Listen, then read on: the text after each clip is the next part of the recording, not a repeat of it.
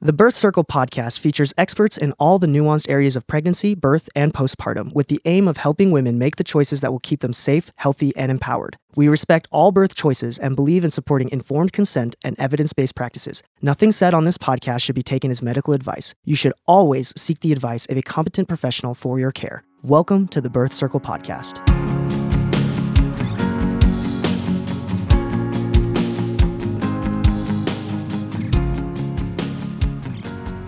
This is Sarah with the Birth Circle, and today I'm so excited to have Dr. Christina Stitcher, and we're going to be talking about the importance and usefulness of chiropractics in pregnancy and in birth. I've had chiropractors come to births before, and then also things to do with your baby's structure that affect their alignment and torticollis and this other big word. Plagiocephaly. That big word. Mm-hmm. We'll let you say that word for the rest of the episode. Absolutely. No problem. So tell us a little bit about your background. How did you get into this field? So I was raised medically, traditional family. I grew up wanting to be a doctor. And so the assumption is you're going to be a medical doctor.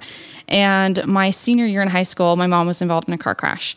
She was T-boned and she injured her neck. She actually got a disc herniation. So she saw a medical doctor who said that she had to see a surgeon.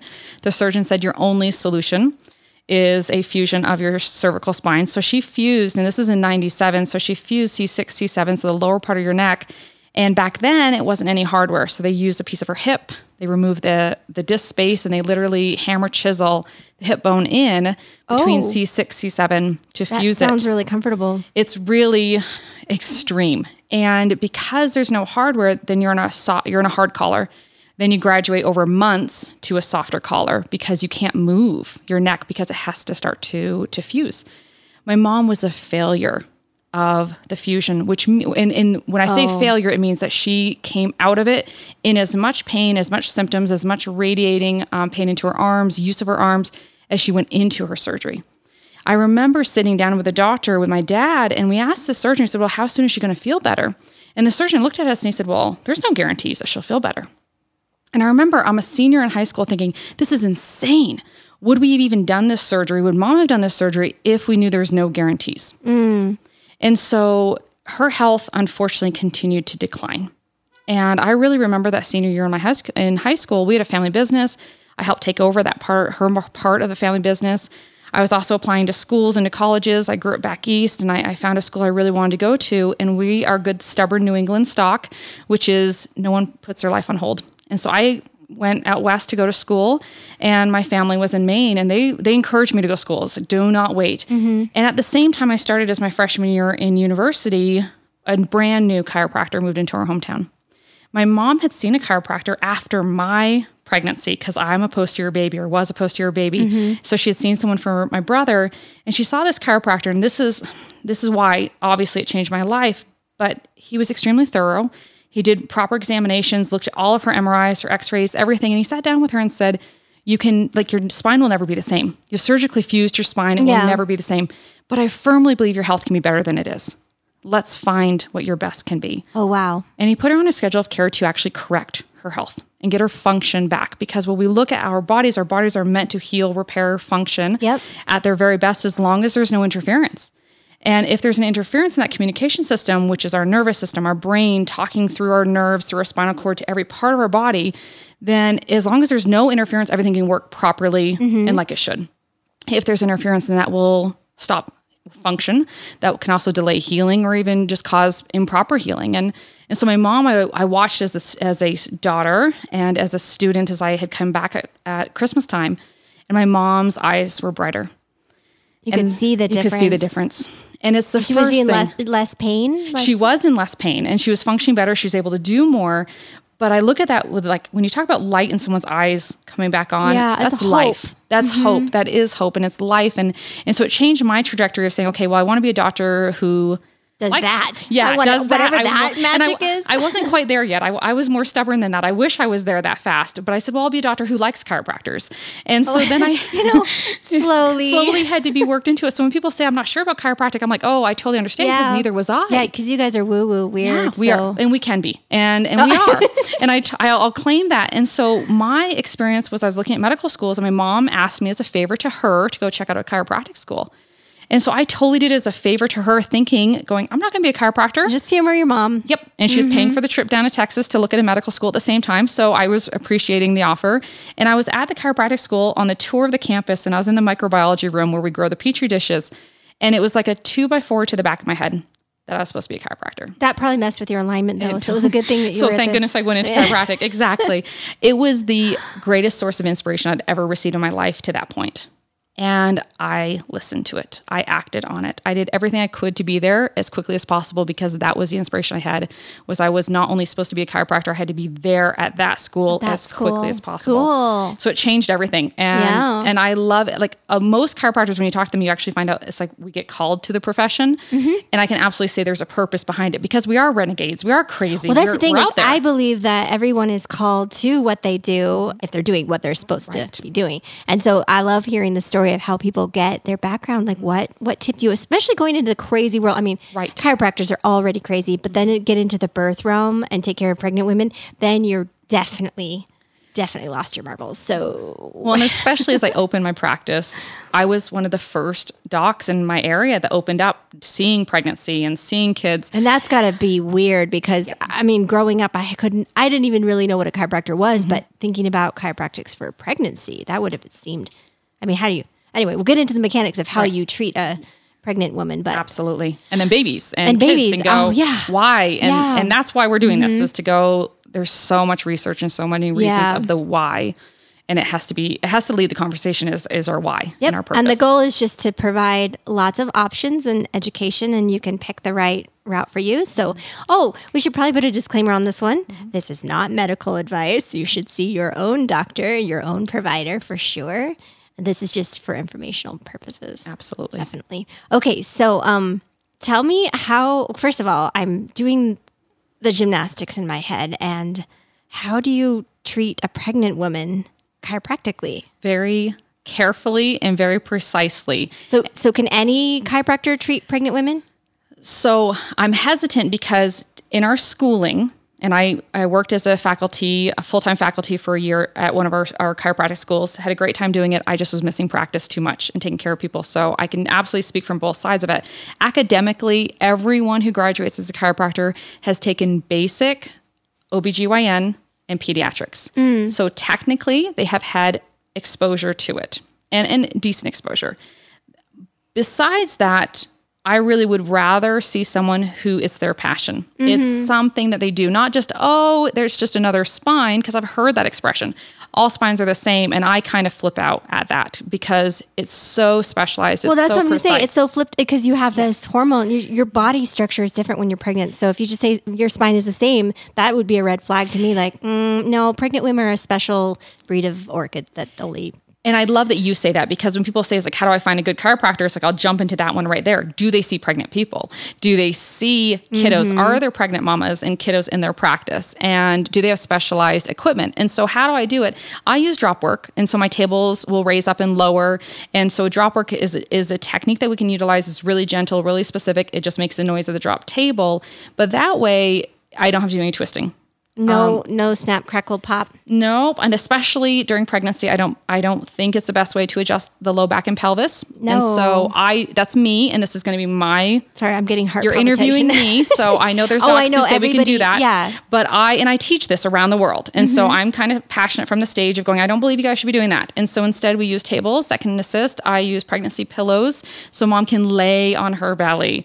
And it has cutouts for dreamy. the belly. And that's Can I just come sleep on your edge? That's exactly. It's like I joke, we pat every woman down before they leave to make sure they're not hidden under her belly as well. So she should take them home and just enjoy sleeping on her belly or laying down finally. Yeah. But it's like women are unique. We're unique. Our bodies are special, individualized. And then we add this intelligence and brilliance of a pregnancy to it. I love that phrasing. And it changes the game. In such a beautiful, wonderful way that if we're unwilling to adapt to a pregnant woman, then it's the wrong provider, in my opinion, because I don't want my patient to adapt to me.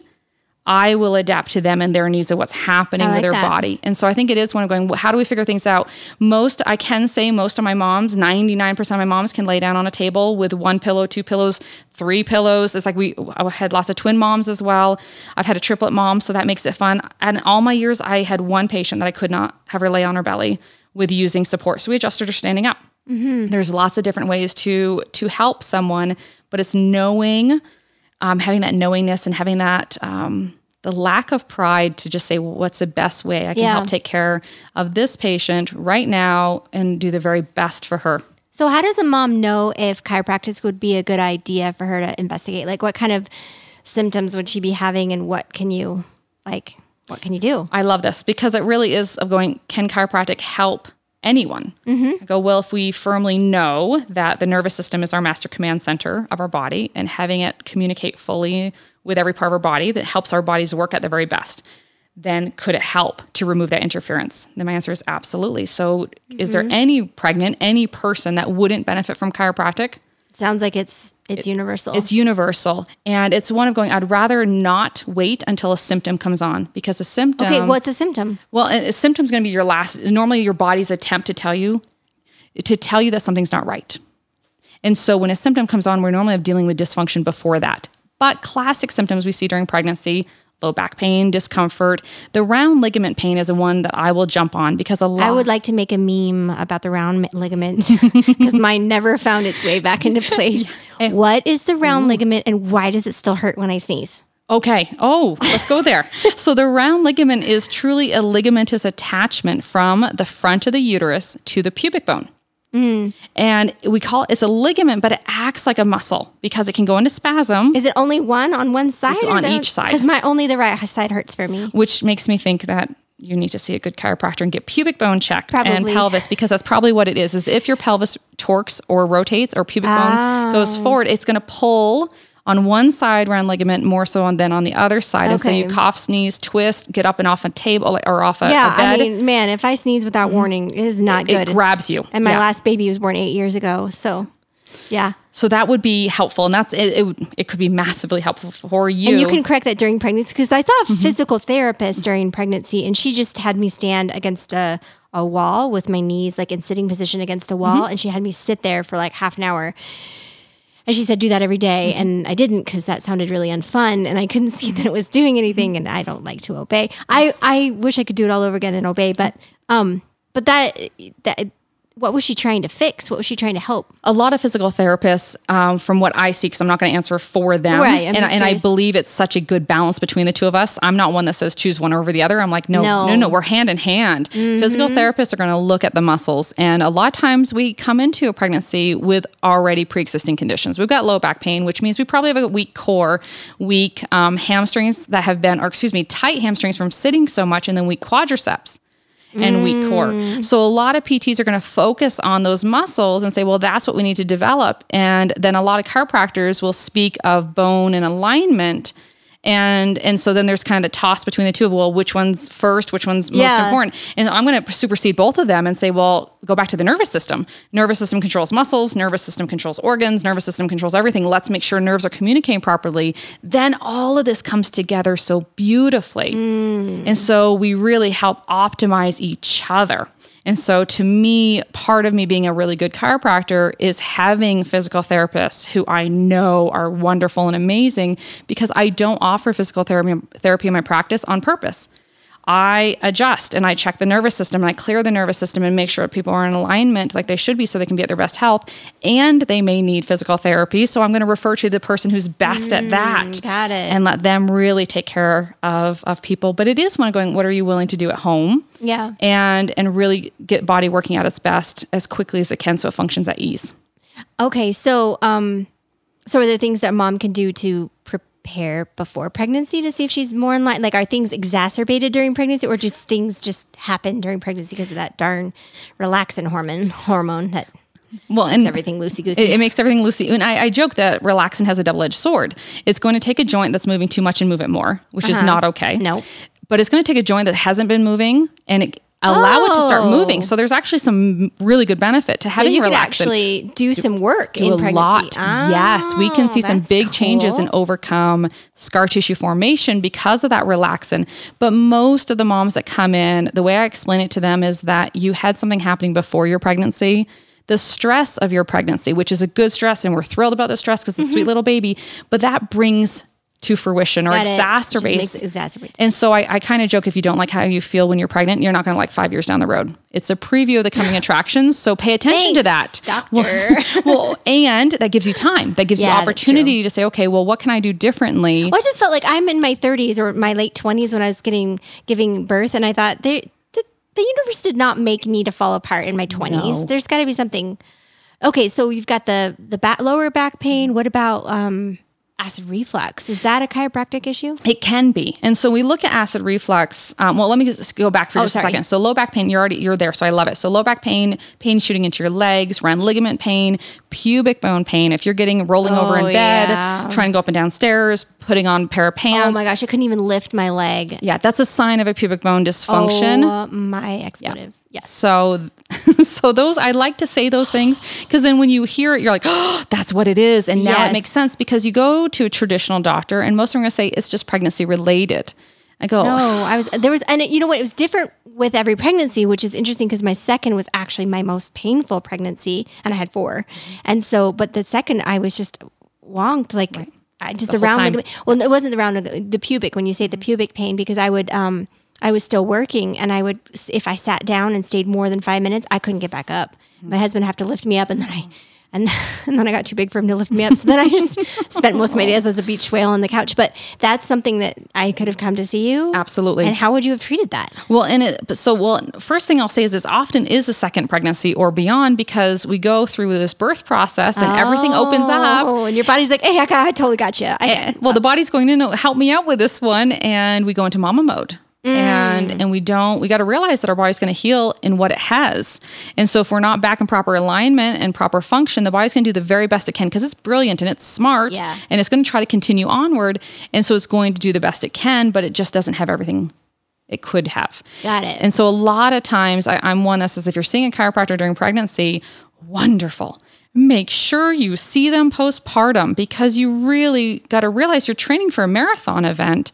And to think that you don't want to come out of that at your best and your healthiest, it's like a lot of my moms will come in after they have their baby. They come in and they're sore and they think they're sore because they just had a baby, which is true as well. Mm-hmm. Then they get adjusted and like within moments of getting off the table, they're like, oh my goodness, I didn't know I could feel this good now. Uh-huh. So again, it's this mindset of, oh, it's pregnancy. Oh, this is postpartum. Oh, it's because you're nursing all day. Oh, it's because you're not getting sleep. And so we discount our health and we're not listening to our bodies when it's saying, give me some additional support and resources because you're tapping me dry.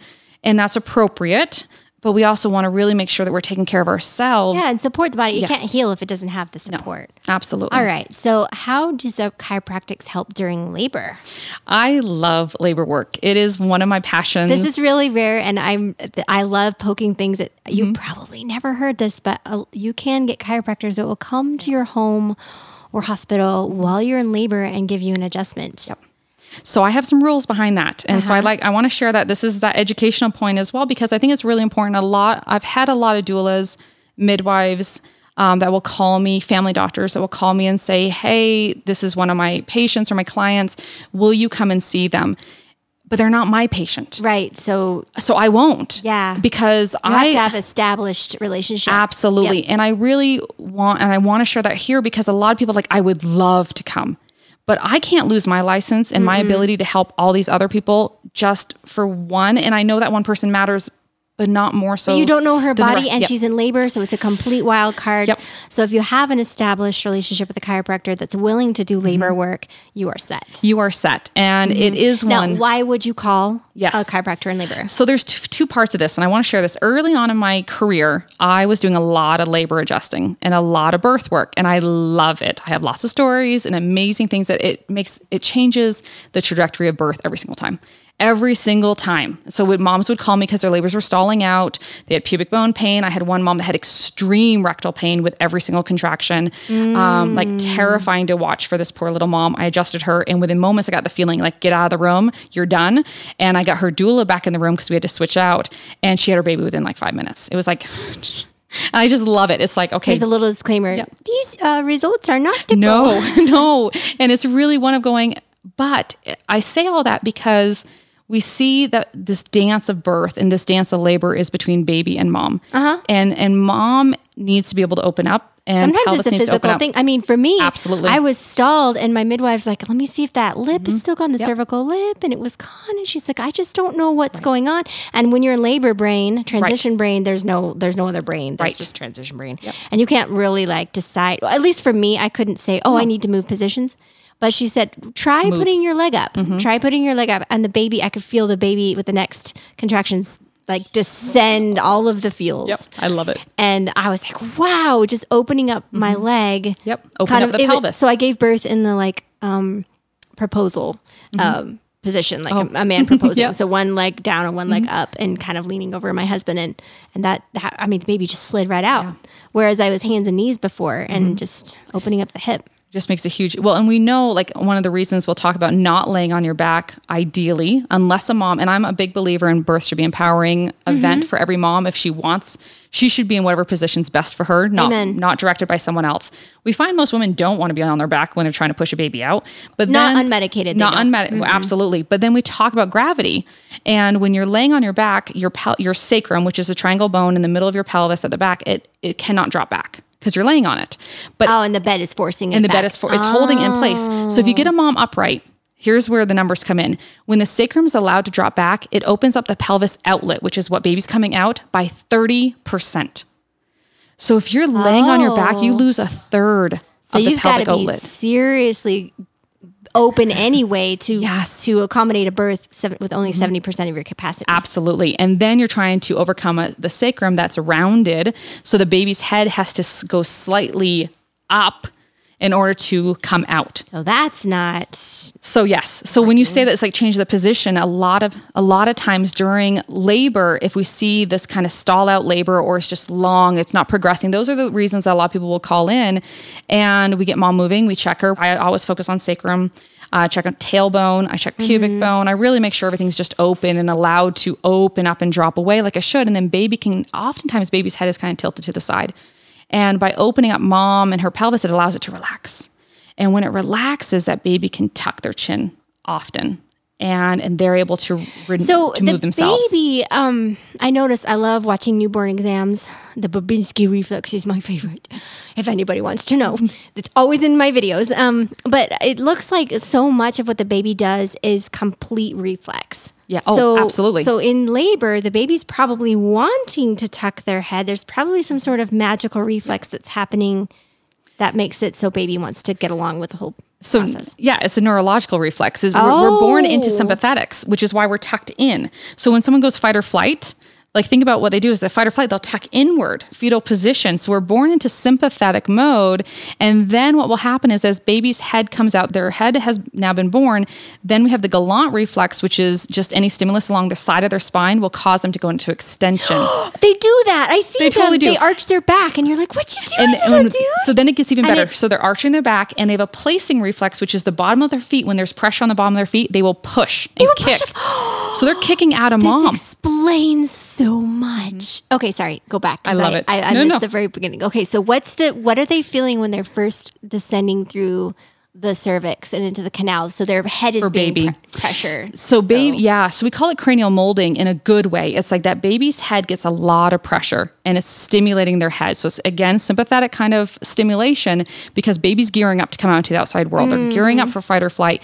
So having good stimulation to the head is a good thing that's happening from pubic bone and from mom's structure from cervix. But what we don't want to see is it being too prolonged. If there's too much pressure on the head, then we actually start seeing some changes to heart rate and breathing tone and things like that. They don't like that. They don't like that. So it's interesting to say, okay, a little bit's good, too much is not. Good. So then as it wakes the baby up It does. It preps them for that environment on the outside. I was wondering if they get a headache after that. I would hope. Well, and you look at, in our research, we say, it's like, I was a trained EMT. I actually got to help deliver a baby in a jail. I was an EMT in the jail, not an inmate. Right. Clarify that. Exactly. Let me make that really clear.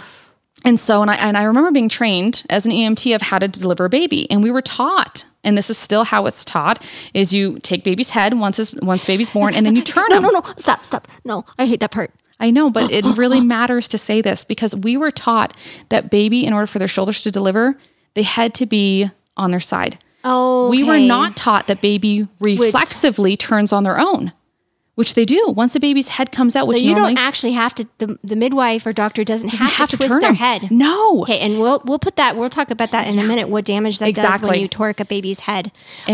And then it gets a little bit better than that because we're taught turn the baby's head and we choose which way to turn, which is normally right hand dominance versus left hand dominance, which is interesting to learn that. Oh. So based on the doctor, we can often see a pattern in the baby.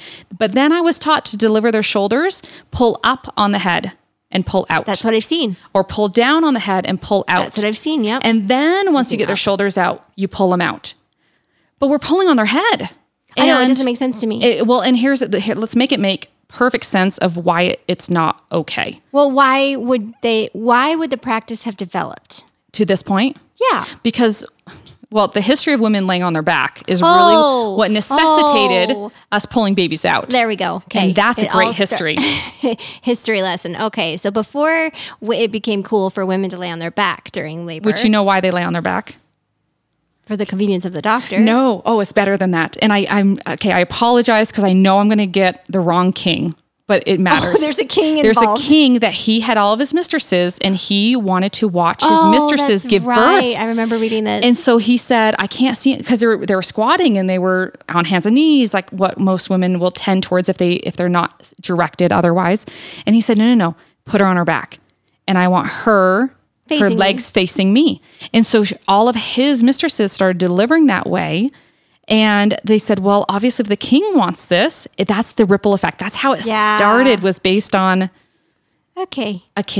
That's great. But then because sacrum can't open up and because now you're working against gravity, now we do need to help get a baby out. So that makes sense. If you're on your back with an epidural, the doctor's going to need to assist. And that's the reality of it. Mm-hmm. But they don't have to be super forceful and they don't have to...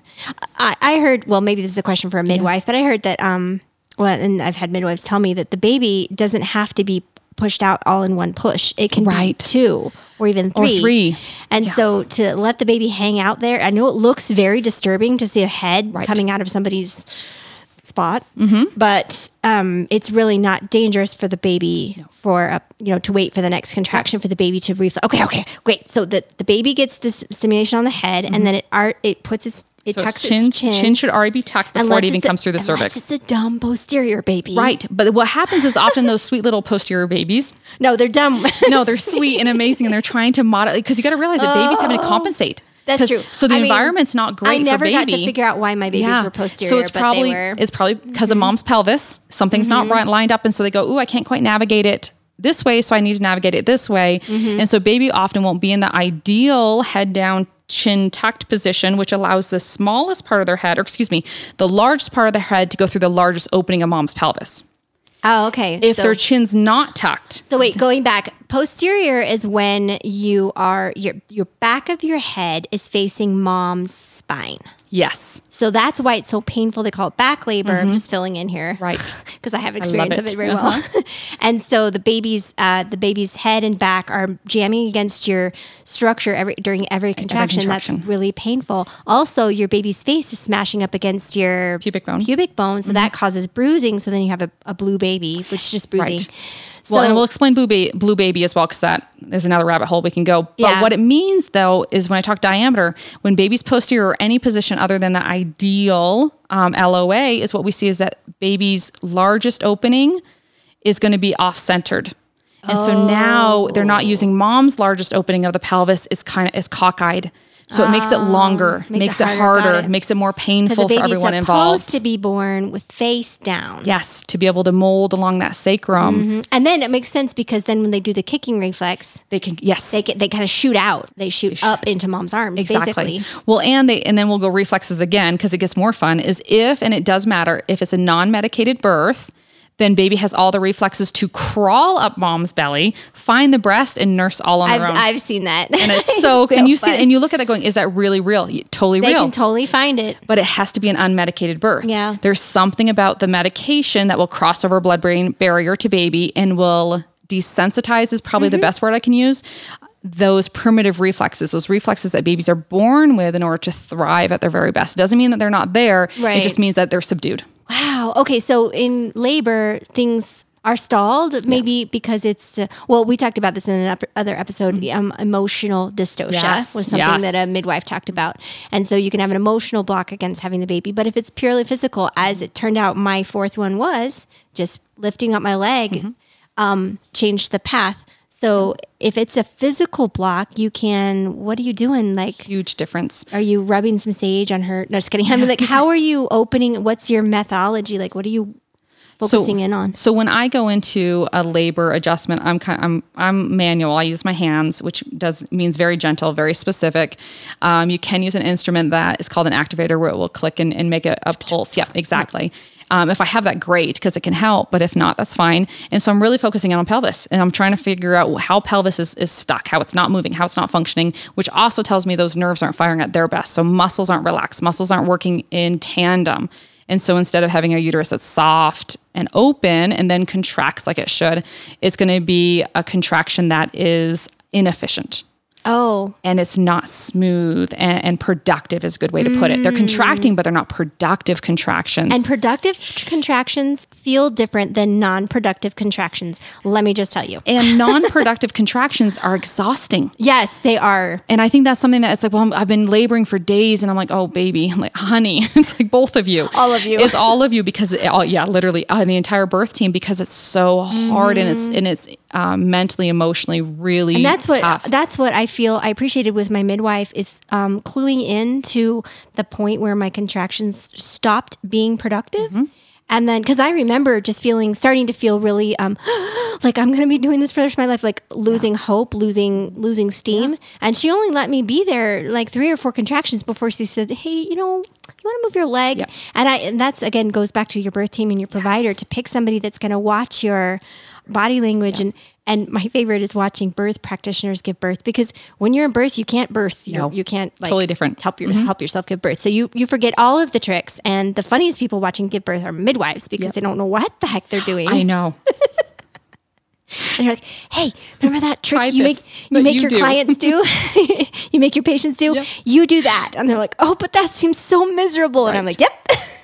Well, and I'm not doing it. Well, and I love it because it's one of the, I got in with a lot of midwives. And what's funny is I had a midwife as a patient, came in during labor. Yeah. She had contracted all night, posterior baby. And very much that it was another midwife who says, you really need to go get adjusted. And she's like, I think I'm fine. She came and got adjusted. By the time she got home, baby was like coming out. Mm-hmm. And so it's just, I love those stories because I'm looking at going, why did you not think of this sooner? Because you're right. We're in labor land, and that's where women need to be during labor. And that's why I love the name midwife, with woman, because you hire somebody who's going to watch your signals and guard over you. Nobody can do this work for you. That's kind of the crazy thing about birth. It's a completely solitary journey, but that doesn't mean you have to do it alone. Absolutely. Well, and because it's completely solitary and supported, that's where the empowerment can come. And it's like, I love the fact that no one else can do this, but we can help hold you in this space and in this place. And so you can say, you're not alone and you're loved in this process, and we're going to help you. And I love the fact that you say, okay, a few contractions so your midwife can look and see, we got a pattern established. Let's break this pattern real quick and interrupt this pattern, because I think that's what is happening with more interventions in birth, is that we're pulling away the with woman part. So we're not seeing in 3 to 4 contractions, oh, there's a shift. This isn't efficient anymore. We need to make a change. So we're waiting hours. There for 6 hours, you totally can see different it quickly. story. But if you're just coming in and out and just watching a woman, you don't know when the pattern changes. Absolutely. Yeah. Or if you come back and you're looking at just a reader strip and you go, well, the contractions for the baby are still okay.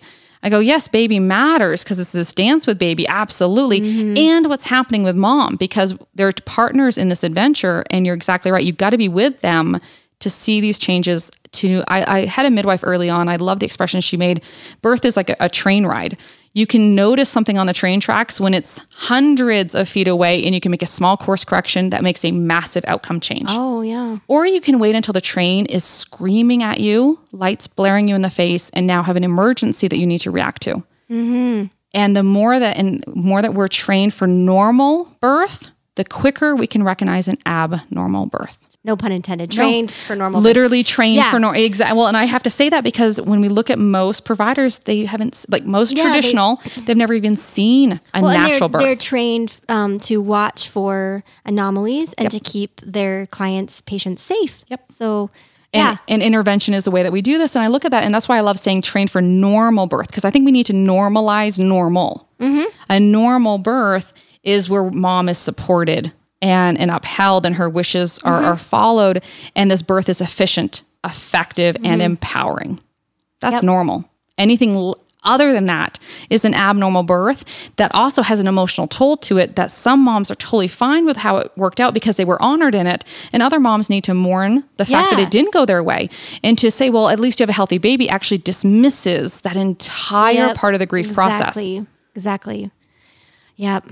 So after baby's born, what can chiropractics do to help this sweet little baby? Yeah. Well, both the mom, let's stay with the mom for a minute. So you're wide open. Your hips are like, wide open. Like, what, can you speak to belly binding? Is that helpful chiropractically? So chiropractically, I don't see a difference with belly binding. That's really something that I've seen. I've been in practice now almost 16 years, and it wasn't around when I first was starting in practice, or it wasn't more popular. So it doesn't make a difference chiropractically? I haven't seen that. I've seen more of a soft tissue change to it. And it really should be higher up anyway. That's what I was questioning is if it makes a difference structurally, but it's more soft tissue. Okay. We're going to do that in another podcast. I can't wait. Should she come see you within the first couple of days? Or Absolutely. We have a lot of our moms will say, come and see us as soon as you can.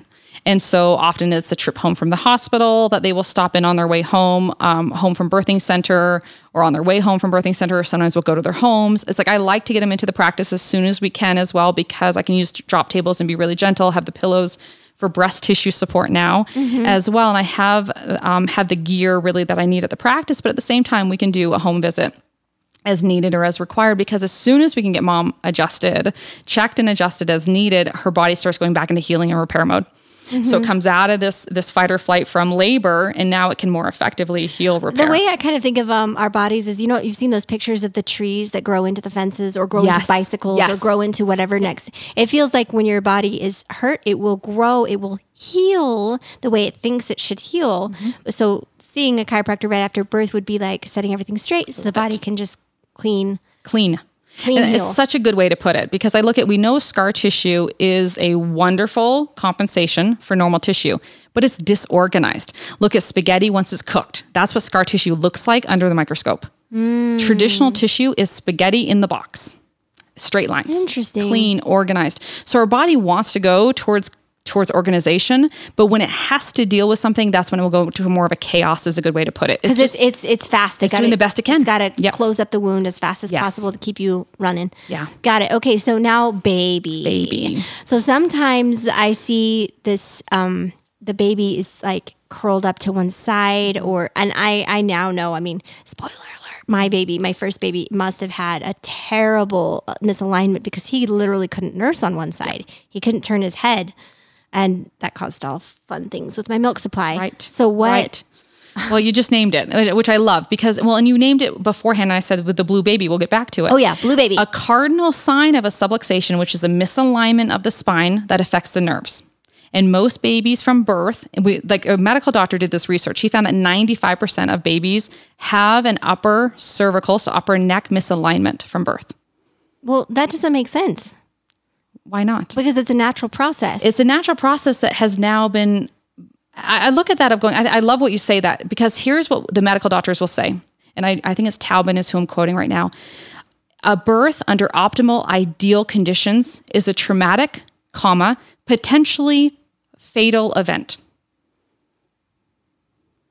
Okay. So medically, we're being taught, no, birth is not a normal event that doesn't cause issues. So it's coming from a mindset. From a medical perspective, birth is a traumatic, the word is crippling, potentially crippling event for an infant. Yeah, potentially. So thank goodness we have medical intervention, because in the best of circumstances, even in an ideal controlled environment, birth is a traumatic, potentially crippling event.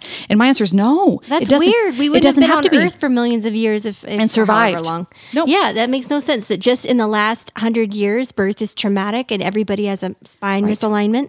Well, and but here's what I will look at that, as well as the history of natural health and of healers. Like, we know that there were bone setters back in the 1600s, 1700s. It's natural healing has been around for years. It was removed systematically, especially in this country, but across the world in the 1950s. And so when you really look at natural healing, it was targeted by the AMA not just chiropractors. We were part of the acupuncturists and herbalists and natural healers. We're all targeted. That went out and medical went way into vogue. And we went from a home birth environment to a hospital environment. So it's just basically what's been popularized in the last and what's been 100 researched years. because we can't, or what's been written about. True. Because we're not writing about these home births. Because I love the expression, if you're doing it, you're not writing it. So these midwives are out doing the work.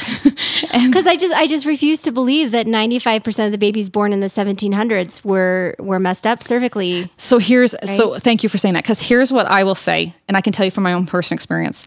This is what's been taught in chiropractic. And I agree with that statement. 95% of babies are subluxated at birth. And in my practice, when I first started, 95% of babies were subluxated at birth. And then I've had a transition in my practice. As I've taken care of couples, preconception, take them through pregnancy, they hire the right birth team, they have a birth that's empowering, efficient, and effective. What do you know? That baby is beautiful and amazing.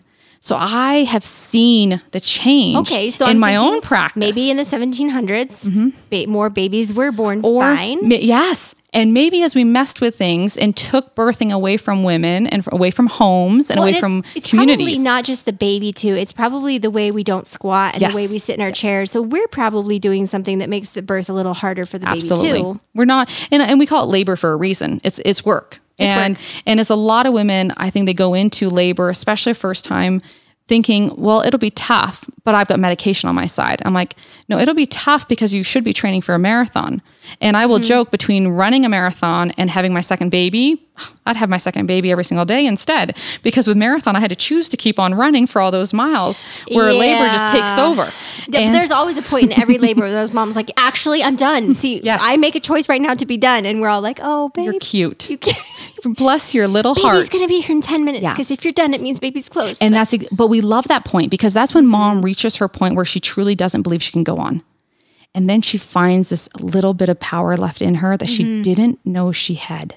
And that's the beauty. Yes. Because then she is a powerful warrior and she found her own power. And the thing that amazes me, I just went to a birth a couple days ago, is that you can go from the most intense experience of your entire life to giggling happy within a few minutes. And it's like, it just goes to show you it's an intense experience, but not with lasting pain, suffering, trauma. Well, and I think it's a great way to put it. It's like I have a lot of people say, well, I don't want to suffer during labor. You don't want to suffer. Absolutely. You never want to suffer. And I look at that going, no. Like choose your option. Struggling is healthy. Suffering is not. That's kind of my mantra. I love that mantra because I look at going, I choose to have a natural birth because I want to work with my body, knowing it's going to be a struggle, knowing it's going to be hard, but choosing that. And as soon as I had my babies, and my husband's one that said it, like he's the first one that made me really clue in because we'd go and see friends in the hospital. They had their traditional hospital birth, epidural, and they're like knocked out, drugged out for days. And he's like, Kristina, you got to realize like you can tell you're in labor. Like you're a whole different person when you're in labor. And then it's like, you had your baby and you're back to you. And you're you're holding your baby and you're just and they're laughing. Yes. And then you're like, oh, the placenta, what an inconvenience. Yes, it is. And so I think that's the one we look at of going like, everyone kind of pays your price, but have it as a choice. Choose what's best for you. And I think there is such power in going, I just overcame something I thought I couldn't, and I'm still connected. And I am like, I love the expression that's only now coming out. When we birth a baby, we birth a whole new woman. We birth a mom. Well, that's a saying, but it's actually chemically shown physiologically. Your brain changes in labor. The oxytocin that flows through your entire system, it completely rewires. So maybe the stalled out labor is actually doing exactly what it's supposed to. Oh, I always believe the oxytocin's doing its job. I always believe the stall is It's not a stall. It's not a stall. It's a moment. There's something going on. Yeah. Sometimes it's a physical or an emotional dyssocia, but also dyssocia meaning block. Right. But a lot of times it's just the body gearing up, and if you leave it alone, the moms, Okay, so back to babies. So torticollis is the thing that makes it so the baby has to wear a helmet.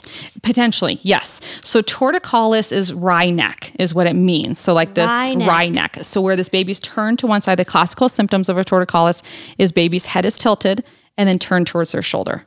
So they're unable to rotate over both shoulders or look over both sides. Okay, so is that an alignment problem? It can, yes, absolutely. So they'll say it's a shortening. So we know their muscle's in spasm. The sternocleidomastoid muscle is in spasm.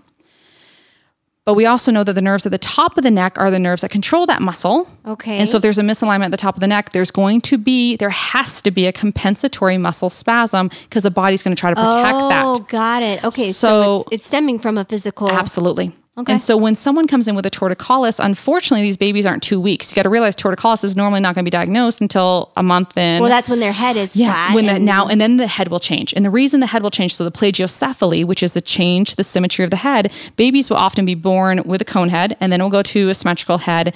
But then if baby has a torticollis, they're turned to one side, and they're tilted to one side. So they're going to be leaning on one part of their head 100% of the time. Mm-hmm. And so now the head will mold to that pressure. So it has nothing to do with if you're a bad mom and leave your baby in the car seat all the time. That's what I heard. Yeah. There's many other reasons not have your baby in the car seat. Well, many other reasons, but I remember having babies yes. and the older women in my life saying, make sure you hold that baby all the time, otherwise it'll get a flat head. And I'm like, oh my gosh, but I'm done holding the baby. Right. Well, and then you look at the Eskimos. It was interesting. They did a study with Eskimo babies that are strapped to a board for like the first year of life. Oh yeah. They don't have a flat head. But we also know that Eskimo women rub their babies' heads vigorously twice a day. Really? Talk about all that stimulation to the brain, to the head and everything else. It's like, and so again, we're made for movement. And so we have cranial bones that are like plates is a good way to describe it, but they interlock like fingers. And so it allows this hinging effect. And so baby, when they're born or as they're born, their cranial bones have to overlap. It's the most fascinating thing to feel is that overlap of those bones. I did not name it this. As a baby's born, if no one's holding the baby's head, it's called a cranial blowout.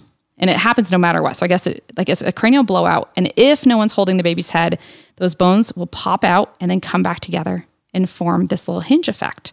And everything will be lined up and be symmetrical. If someone's holding the baby's head when that cranial blowout's trying to happen, then you may have a incomplete or an asymmetric cranial blowout. So one side will pop out like it should and the other side doesn't do that fully. So that can contribute as well. So we do a lot of cranial work with babies because we know those cranial bones are still moving and that's protecting the delicate brain. And so we got to make sure that everything's lined up and moving like it should so that the brain is allowed to develop, communicate, function that is also going to tie into cerebral spinal fluid flow, which is what protects the brain and go up and down spinal cord. Those are a lot of really big words. Yeah, I know. And I just spit them out. They're fun. I know. I'm feeling really, really intelligent over here. Okay. So, but back to like my level. Just kidding.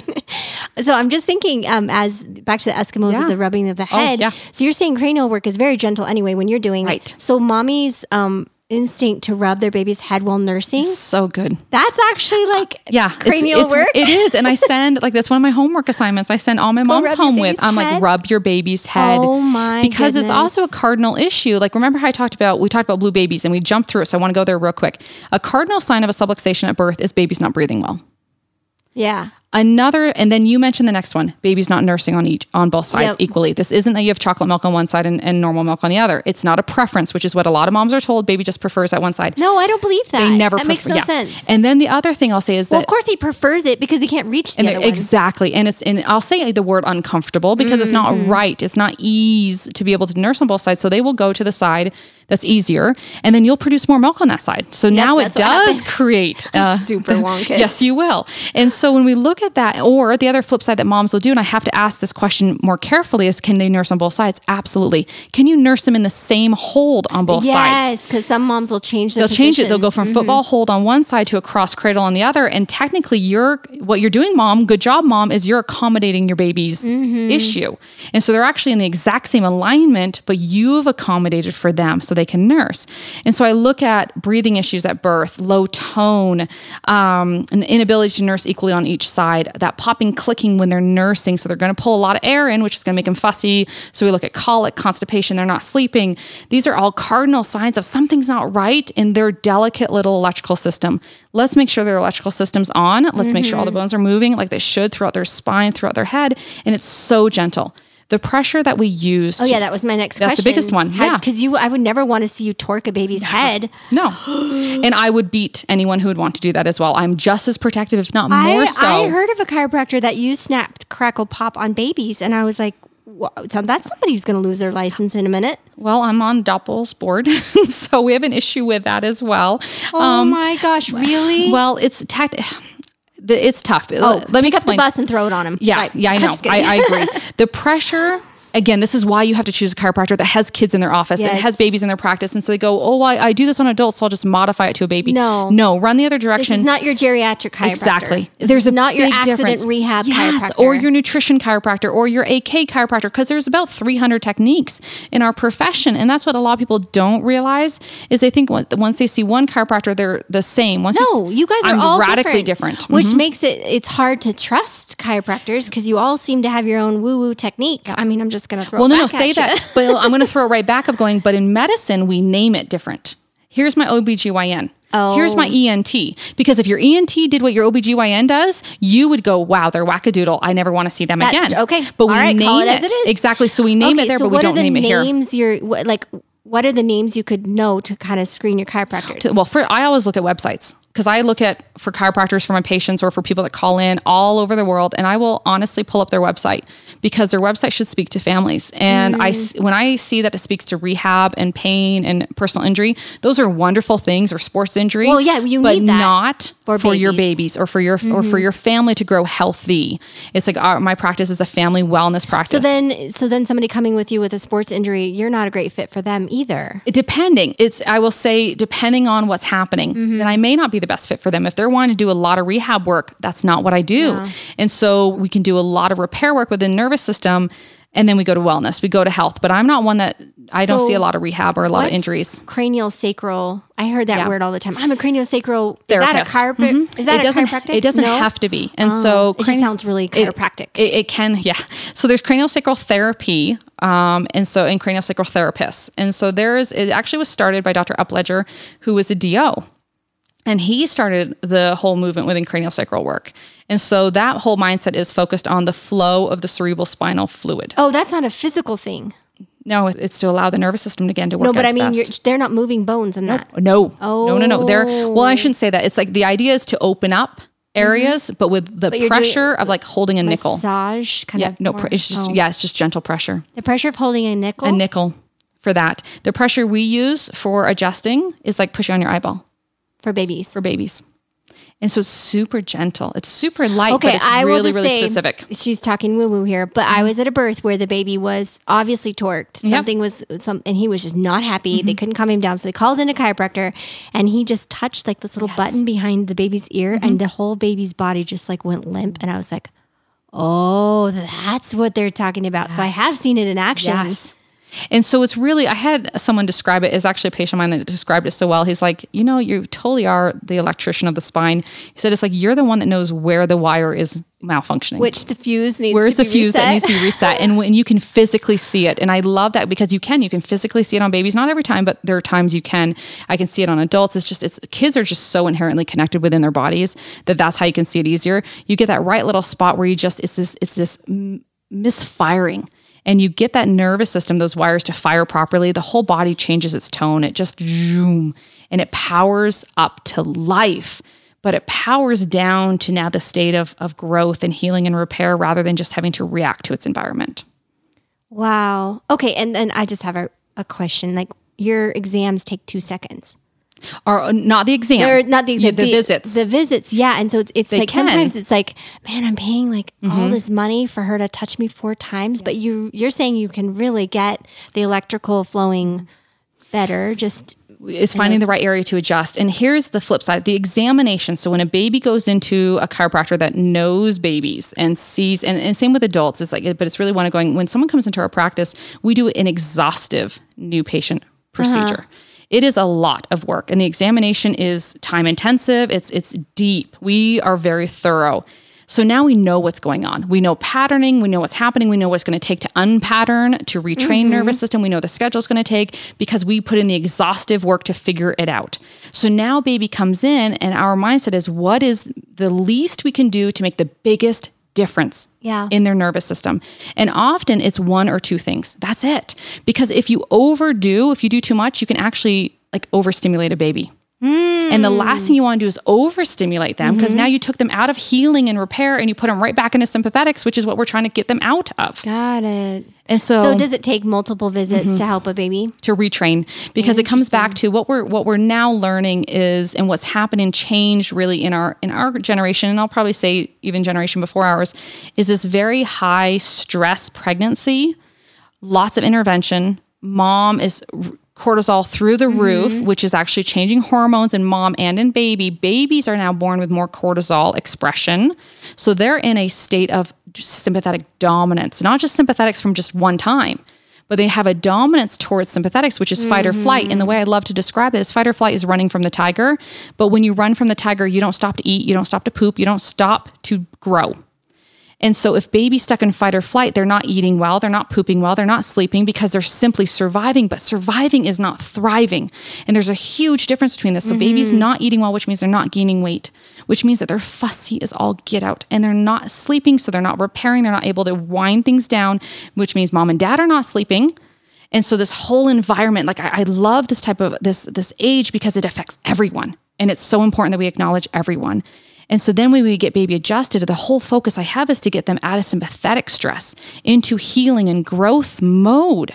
And so we adjust them, and it's resetting those wires, taking them out of sympathetics. They go into parasympathetics. So these babies will often crash and sleep and eat better, and they start pooping. And a lot of moms are like, they weren't pooping like this before. And it's like, there's so much in there. Yeah. And I'm like, that's good because we want that to come out.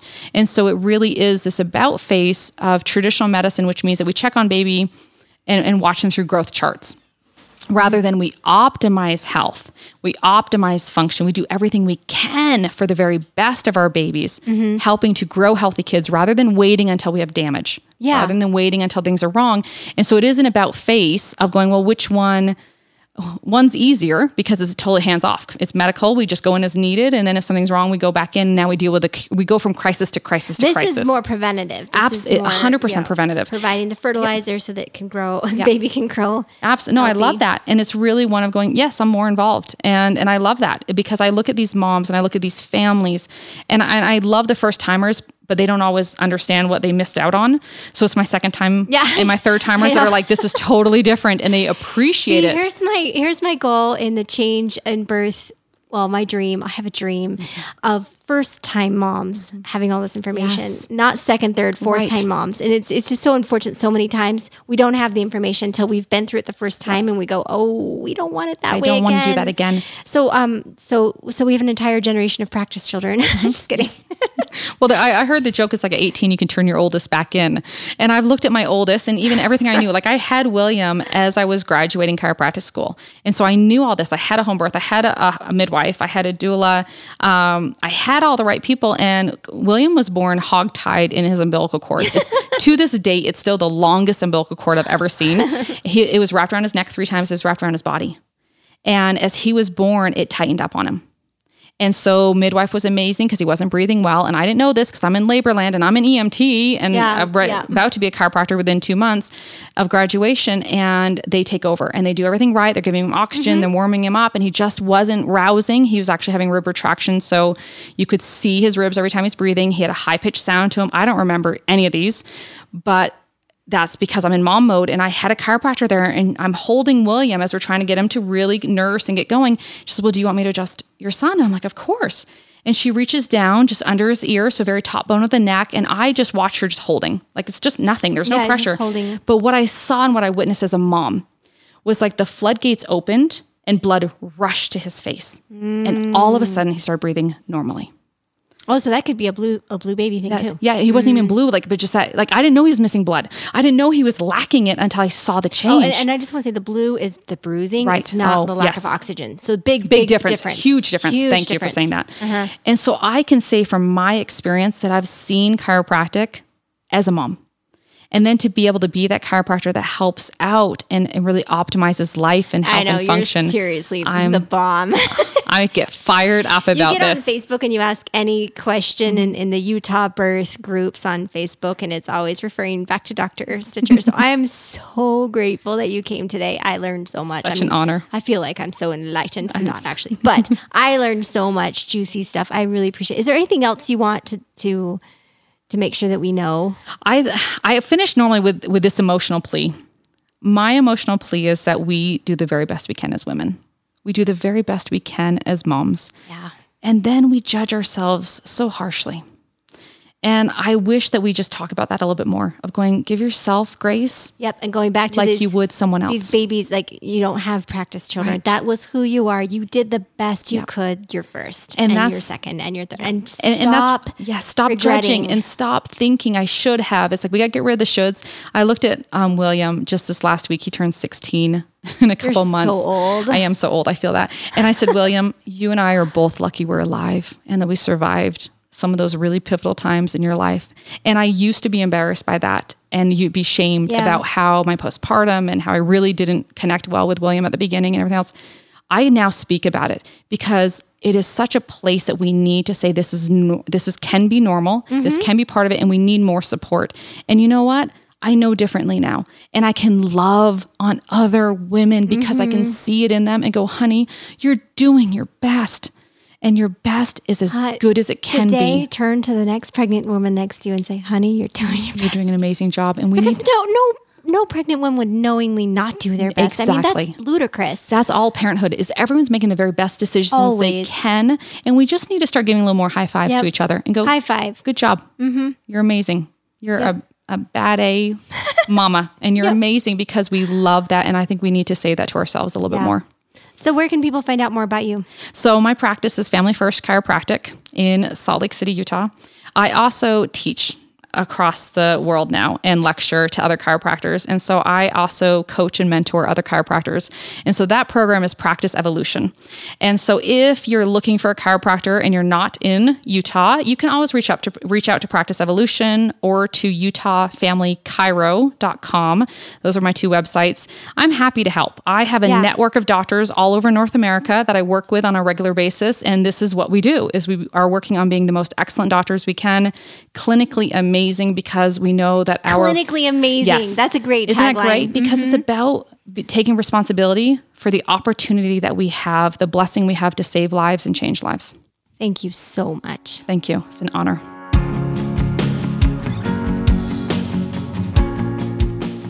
Please visit us at birthcircle.com, join our Facebook groups, or find us on Instagram and Pinterest. We hope you'll use our resources to support your birthing experience.